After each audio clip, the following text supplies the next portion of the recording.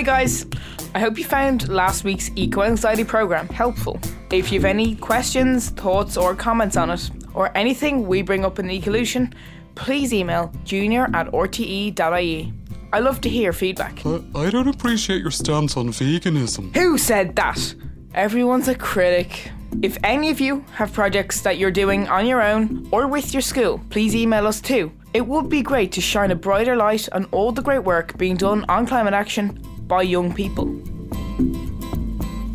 Okay, we mentioned this in our first one back after Christmas. Australia. There are so many crazy things going on in the world right now. From Trump to the elections to Brexit, there was a lot of loud noise. And it can drown out the things we need to hear most. While it was all over the news at Christmas, the bushfires in Australia seem a lot less present, at least for those of us in Europe. But they are not going away. So, we thought we'd do an episode that explained a bit about how they happened, what it means, and how we can see a way through it. Bushfires are a normal part of the Australian ecosystem. They happen regularly and are part of the ebb and flow of the countryside. The first one of this current spate started as far back as June. But this is different. These fires have lasted longer than any others in living memory. A 7-day state of emergency is declared in the Australian state of New South Wales in response to the bushfire crisis. Conditions have worsened as bushfires threaten an area popular with tourists. How come we only had 4 trucks to defend our town? Because our town doesn't have a lot of money, but we have hearts of gold, Mr. Rising temperatures and strong winds are forecast this weekend. What about the people who have nowhere to live? You're not welcome. We've asked Dr. Shane, our resident nature guru, back to explain. So, why are bushfires a natural thing? So fire is built into these forests. In fact, fire needs to happen for most forests to survive. The problem with some of these forest fires is that they're happening where nature is being controlled, where we are preventing dead wood from being cleared. We're preventing some of those fires happening because with some species of tree, fire is needed to germinate those seeds. It's needed to help those trees regenerate. Now, unfortunately, it's happening too much over there at the moment. But fire is usually an important part of an ecosystem in a tropical environment. So it will recover. It might be different, though. And that's the important point, that this is much bigger than anything Australia has ever experienced in the human story. The fires pose a huge threat to so many. The atmosphere is seeing clouds of black smoke released into it every day, on a monumental scale. Plumes have travelled more than 6,000 miles. The smoke is rising, cooling and generating colossal clouds, which trigger thunderstorms, adding the chance of lightning, reigniting the fires. New South Wales, in the southeast of the country, is the region most severely affected. Across Australia, over 100,000 square kilometres of trees and bush have been burnt, although some wetter weather is helping the efforts to put them out. Over 50 fires are still burning, and this has a cost to us as humans, but even more immediately, the wildlife living in the area, particularly because the biodiversity of Australia is truly unique. Well, Australia can be thought about as an island, a giant island, and it is. It's the biggest island in the world. And like any island that could be in the middle of the Pacific or the middle of the Atlantic, any of the life that lands there, that was there, starts to get very different over time. And that's exactly what Australia has done. Because Australia used to be joined to this huge landmass called Gondwana, or Gondwana land, back at the time of the Jurassic, around 150 million years ago. And around then it started to diverge. It started to break away from Antarctica and India and even South America. And as it drifted off on its own into the ocean, the life that was on that island, including some mammals, started to become very, very different. And that's how we've got the really unique and what we call endemic species of Australia today, because of separation from this bigger group of mammals. So instead of becoming the eventual mammals that we know, the bears and the horses and the tigers and humans, the Australian mammals went a different path. And that's what we call divergent evolution. So they started to become different by separation, by being on their own, alone in the ocean. And that's what makes the Australian fauna and flora so unique and so important. Australia is an enormous country. You could fit the landmass of Ireland into it 110 times. and that is part of the problem. The fires in Australia at the moment are really threatening these unique species, these species that are found nowhere else on the planet. One reason for that is because Australia largely is too hot for most life. The only areas that lush vegetative life can survive in Australia is along the coasts where the air is damp and there's lots of rain. So that means that most of the life in Australia is squeezed along the edges, along the coastlines, mainly along the east and southern coastline and northern coastline too. And that means that any damage to that area is going to have a much bigger impact because all of the life, or most of the life, is found there. So at other times of the year it would be lush and wet and actual rainforest like you would picture it, but at this time of year where it hasn't rained for a very long time, that ground is dry, that bark is dry, those leaves are really, really crispy, so anything to start a fire is going to really damage that area. So someone having a picnic, someone flicking a cigarette butt, even just really intense sunshine through a broken bottle or something like that. And as long as there's a spark, there's potential for a large fire. The other issue is that because it's on the coast, it can get really windy. And what's the other thing that fire needs apart from fuel and heat? It's oxygen. And wind gives lots and lots of oxygen very, very quickly. Record-breaking temperatures have played a part in how these fires took hold and now continue. The country had its first day on record where no rain fell anywhere on the continent. One day in December, the middle of summer in the southern hemisphere, Australia showed an average maximum temperature of 41.9 Celsius. There can be natural variations that lead to highs like that, but it is undeniable that fossil fuels we burn for energy, for transport, or even in a situation like these fires, are releasing too much carbon into the atmosphere. We have to find a better way. We have to try and fix it. So, in this episode on Australia, who better to show that this is totally possible than an Australian? My name is Damon Gamo, and I am the director of the film 2040, which is a letter to my daughter showing her what the world could look like in 2040 if we put into practice the best solutions that are available right now. We didn't travel over there to talk to Damon, but recorded our call via Skype, hence the sound quality. So I guess the film is a response to the constant sort of negative doom and gloom narrative that we get around the environment. And while it's really important to understand how bad things are, we are in a predicament, it's important to, if you're going to sound the fire alarm, you've got to show people where the exits are. And I think that solutions narrative just hasn't been displayed anywhere near enough. There are so many things we can do. And I've spent the last sort of 5 years going around the world, meeting all sorts of people and being quite shocked to learn about the wonderful things that people are doing and how we actually have everything we need to not only mitigate and adapt to climate change, but actually reverse it. We just need the political will and the action and the motivation to get it done. In a time when we're seeing scary images of climate change, the bushfires being foremost in our minds, it's hard not to focus on the bad things. What does that do to us? There's really interesting psychology around using solutions to motivate people, that if we only show people how bad things are constantly over and over again, it can activate parts of our brains that that shut down the parts of our brains that think creatively and move forward. So it's really important that we start showing people the things we can do, showing them what other people are doing in response as a way to get them involved and move forward. So there's a lot of discussions going on here about how we regenerate some of these landscapes in Australia. Are we really careful about the things we replant? Are we planting more pollinators so that we can get bees and other creatures to sort of thrive more and create bigger ecosystems?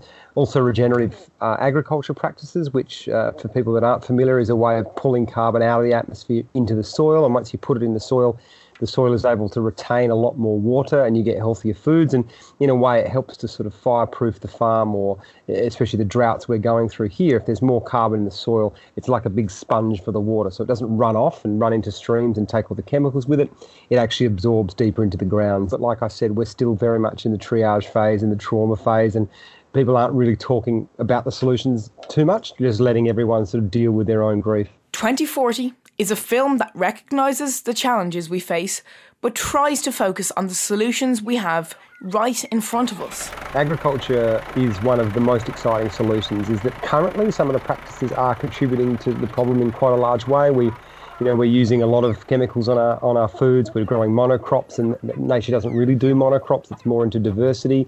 We're ploughing and tilling the soil constantly, and that's putting carbon up into the atmosphere as well. And as you know, we're wasting about 30% of our food globally. So there's a really beautiful opportunity to completely switch our agricultural practices to be part of the solution. And one of those is these regenerative farming practices that involve using animals in ways that mimic traditional patterns, where you might keep animals on a certain area of land for a while and then you move them on. And when you move them on, the grass grows back very quickly and pulls that carbon out of the atmosphere into the soil, and then you bring the animals back on again at a later date and repeat the cycle. And this is exactly what herds used to do. Migrating herds, they were chased by predators, and so they were constantly moving across the land, depositing obviously their feces and other things, which acts as a natural fertilizer. So a lot of farmers are doing that and finding incredible results in how much carbon they can sequester there, plus the quality of their meat's improved. But also they're introducing trees and other crops into that system. So it's a very complex interwoven system as opposed to just one crop on a bit of land. It's starting to actually work with nature instead of constantly fighting it.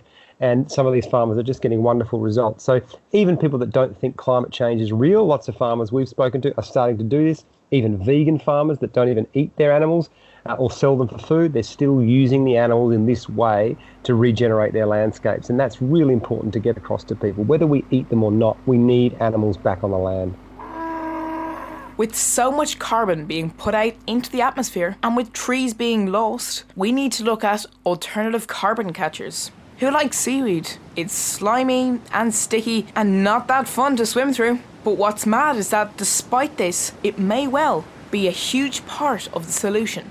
Seaweed is probably one of the most exciting solutions, and a lot of seaweed around the world is disappearing because the oceans are absorbing about 93% of the excess heat that we're creating. So in Australia, we've lost about 95% of our kelp forests, and these kelp forests were just beautiful, like underwater forests, and so they were great habitats for fish and sea lions and all sorts of different life and leafy sea dragons, and so they've disappeared. The beautiful thing about kelp is that it's the fastest growing organism in the world, so it can grow 0.5 metre a day and up to 50 metres long. So it just grows really quickly in huge amounts, and that's pulling carbon out of the atmosphere, but it's also alkalising the ocean water, taking that acidity out of it, and it allows the fish to lay their eggs in that forest to actually, because we're struggling with fish populations, that we can regenerate those fish by allowing them to lay their eggs in the kelp. So it's just a really beautiful cascading solution, and now people are making plastics out of seaweed, like bioplastics that break down really easily. They're making fibres out of it, using it as biofuels and food sources.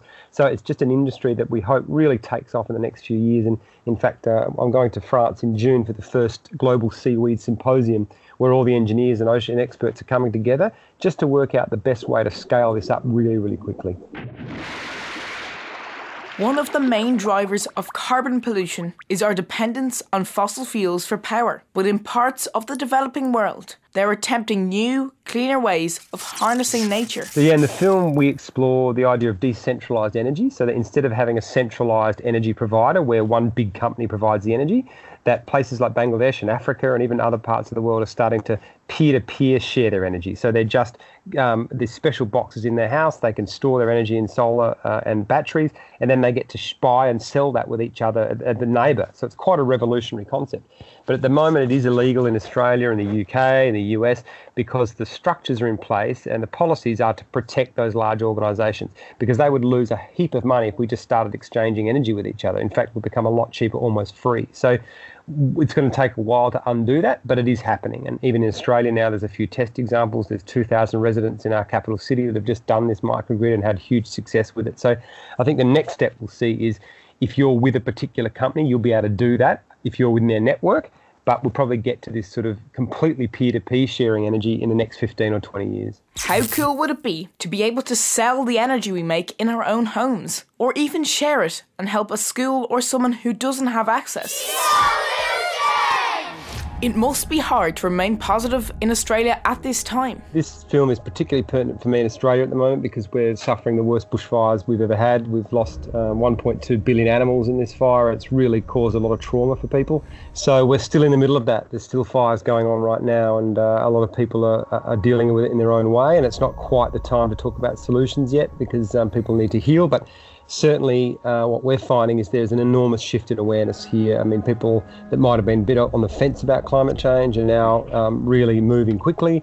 A lot of the organisations behind the scenes, financial institutions, local governments are all moving very quickly. Unfortunately, we just are really dragging the chain at a federal level. We're one of the sort of the worst countries really around the world for inaction. We have a government that's very in bed with the fossil fuel industry here and just reluctant to do any lowering of emissions. Dr. Shane would agree. Can there be a silver lining? In the short term, it's a bad thing, and it's definitely a bad thing because it's having an impact and it's releasing lots of carbon. In the long term, it might actually motivate people to change. It has definitely opened eyes around the world. Unfortunately, it's not opening eyes with some people, and those people are the people in charge. Especially in Australia, a lot of politicians over there still don't believe in climate change because there's different things that they're worrying about. So maybe they've got money invested in a company that's mining coal. Maybe they have friends that they need to look after. So it's not just the nature that we need to think about with climate change. It's also, unfortunately, the politics around it too. So that's very frustrating for people, but I guess what it's meaning is that people are finding their own agency and activating in whatever ways they can at their schools or in their own community or at their workplace. So it's actually forcing people to not rely on the government to do it. And it's the Robert Swan quote, you know, the greatest threat to the planet is the belief that someone else will save it. And that's certainly the case in Australia. We're rolling up our sleeves and getting on with it ourselves. So where I'm based in terms of the fires, we had quite a scare. It probably came within about 10 k's of our region, and I was away, actually. I was in the UK releasing the film when that happened, so my family got evacuated, which was really tough to be away from, and friends of ours were very close to losing their homes. But pretty much everyone in Australia knows someone that's been affected in some way, and it's just, you know, destroyed so much of our landscape and so much habitat that it's quite hard to get your head around. So yeah, it's still being discussed regularly. There's a lot of trauma, there's a lot of solution discussions, but there's also a lot of denial. There's still a lot of people saying that, you know, this was because the burning wasn't done properly, or they're just trying to find a reason to not say it was climate change. So it's disappointing, but that's just where we're at. Thinking of the vast numbers of animals lost to the fires is really upsetting. So, what happens when catastrophes like this occur? Well, if you lose that much life in such a small, relatively speaking, place, like where the life exists in Australia, it's going to have a big impact going forward. It's going to affect what we call the genetic base of that species. So it's like taking 5 humans and moving them to an island in the middle of the Atlantic and deciding to set up a whole new family there. That means that you've only got a very small proportion or part of the genes of the human species. It's the same with Australia. If you take 1 million kangaroos out of the kangaroo group, all of a sudden that difference, that diversity in the kangaroo family is now much, much smaller. And that might mean that it's harder to survive disease in the future. It might mean that with climate change, it will be harder to adapt to those changes that are coming down the line. So these ecological collapses, as we call them, have happened many, many times in the past. Now, when they happen in a much bigger scale, we call them mass extinction events. And they've happened 5 times in the past. Now, we reckon that at the moment we're in the middle of our 6th mass extinction. And unfortunately, humans are probably the cause of that. So that's what's happening in Australia now. We think that because of climate change, we're causing these massive losses in biodiversity, not just in the diversity of the species, but in the numbers of those species. And it happened to mammals back when the meteorite hit the Earth in 65 million years ago. A lot of mammals were killed, but because of that, that allowed us to evolve. So I can't predict what the effects of this are going to be in Australia, but there will definitely be long-term evolutionary effects on the species, on the whole island and its ecosystems, and even on the people that need to survive off those ecosystems. So change is inevitable, but there have been some unsung heroes during this crisis. Not just the incredible bravery of the firefighters and the people on the front line, in the animal world too. Wombats are marsupials who dig large burrows. Their homes are providing shelter for all kinds of other animals during the fires. Koalas, wallabies and birds have been found unharmed in the furry creatures' dens across the country. Also, just discovered that wombats are way bigger than I ever knew. Australia couldn't be further away from us, literally. And most of us hear about the impact of these fires online. I'd say this is one of the big challenges, is that our information environment is just as polluted as our ecological environment. And it's really difficult for people now to work out how to collectively make sense on things and how to know who to trust and who the authoritative figures are. We've all got our own different stories, but it's really important to understand that there is so much misinformation going on about climate change and the environment. It is paid for by fossil fuel industries, by large companies that want to keep the status quo, and they have become very, very good at spending huge amounts of money and inventing clever memes to really create doubt and confusion. And that's been their whole job. They did it with tobacco, they did it with sugar, and now they're doing it very well with fossil fuels. So I would just be very aware. There's a group called Project Drawdown, which is very accurate. Their information is fantastic. It's a great resource. We're trying to do something similar. 2040, all our website and our social media channels, we really vet, we work with universities to make sure that we're not being sensationalist and that we can actually be a trusted source, because we desperately need that now. And I think people can feel the authenticity. If it feels too extreme, then obviously it's trying to hook you in, it's trying to make money, it's trying to get you to click on the post. And you've just got to start being a bit more aware and a bit more savvy as to how misleading some of these groups can be. So, being better informed is better armed.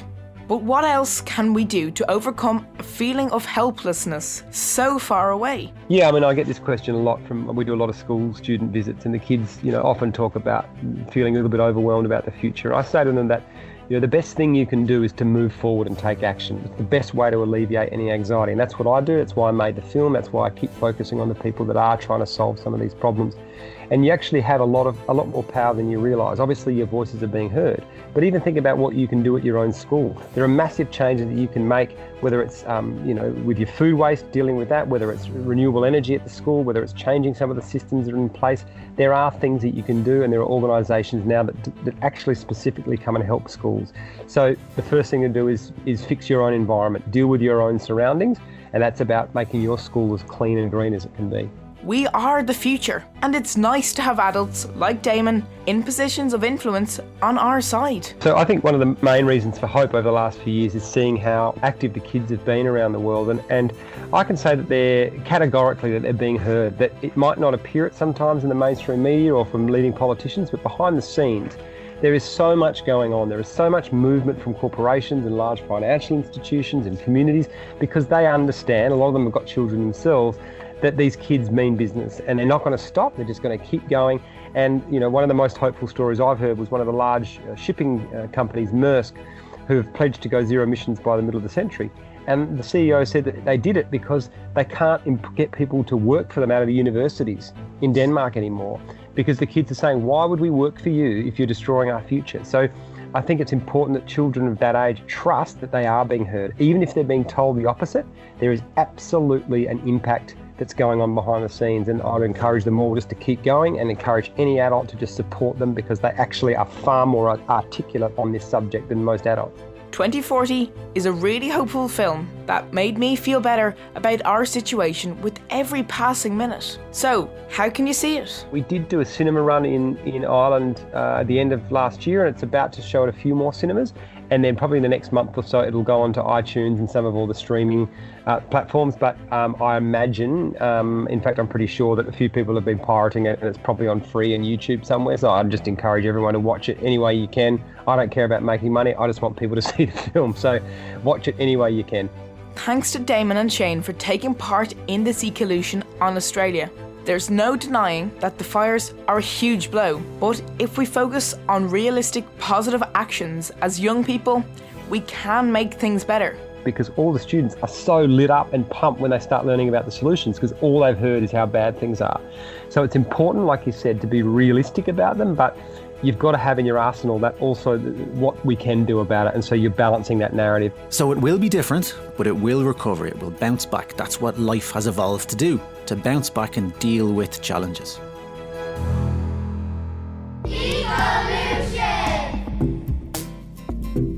Ecolution was produced by Nicky Coughlin for RTE Junior Radio.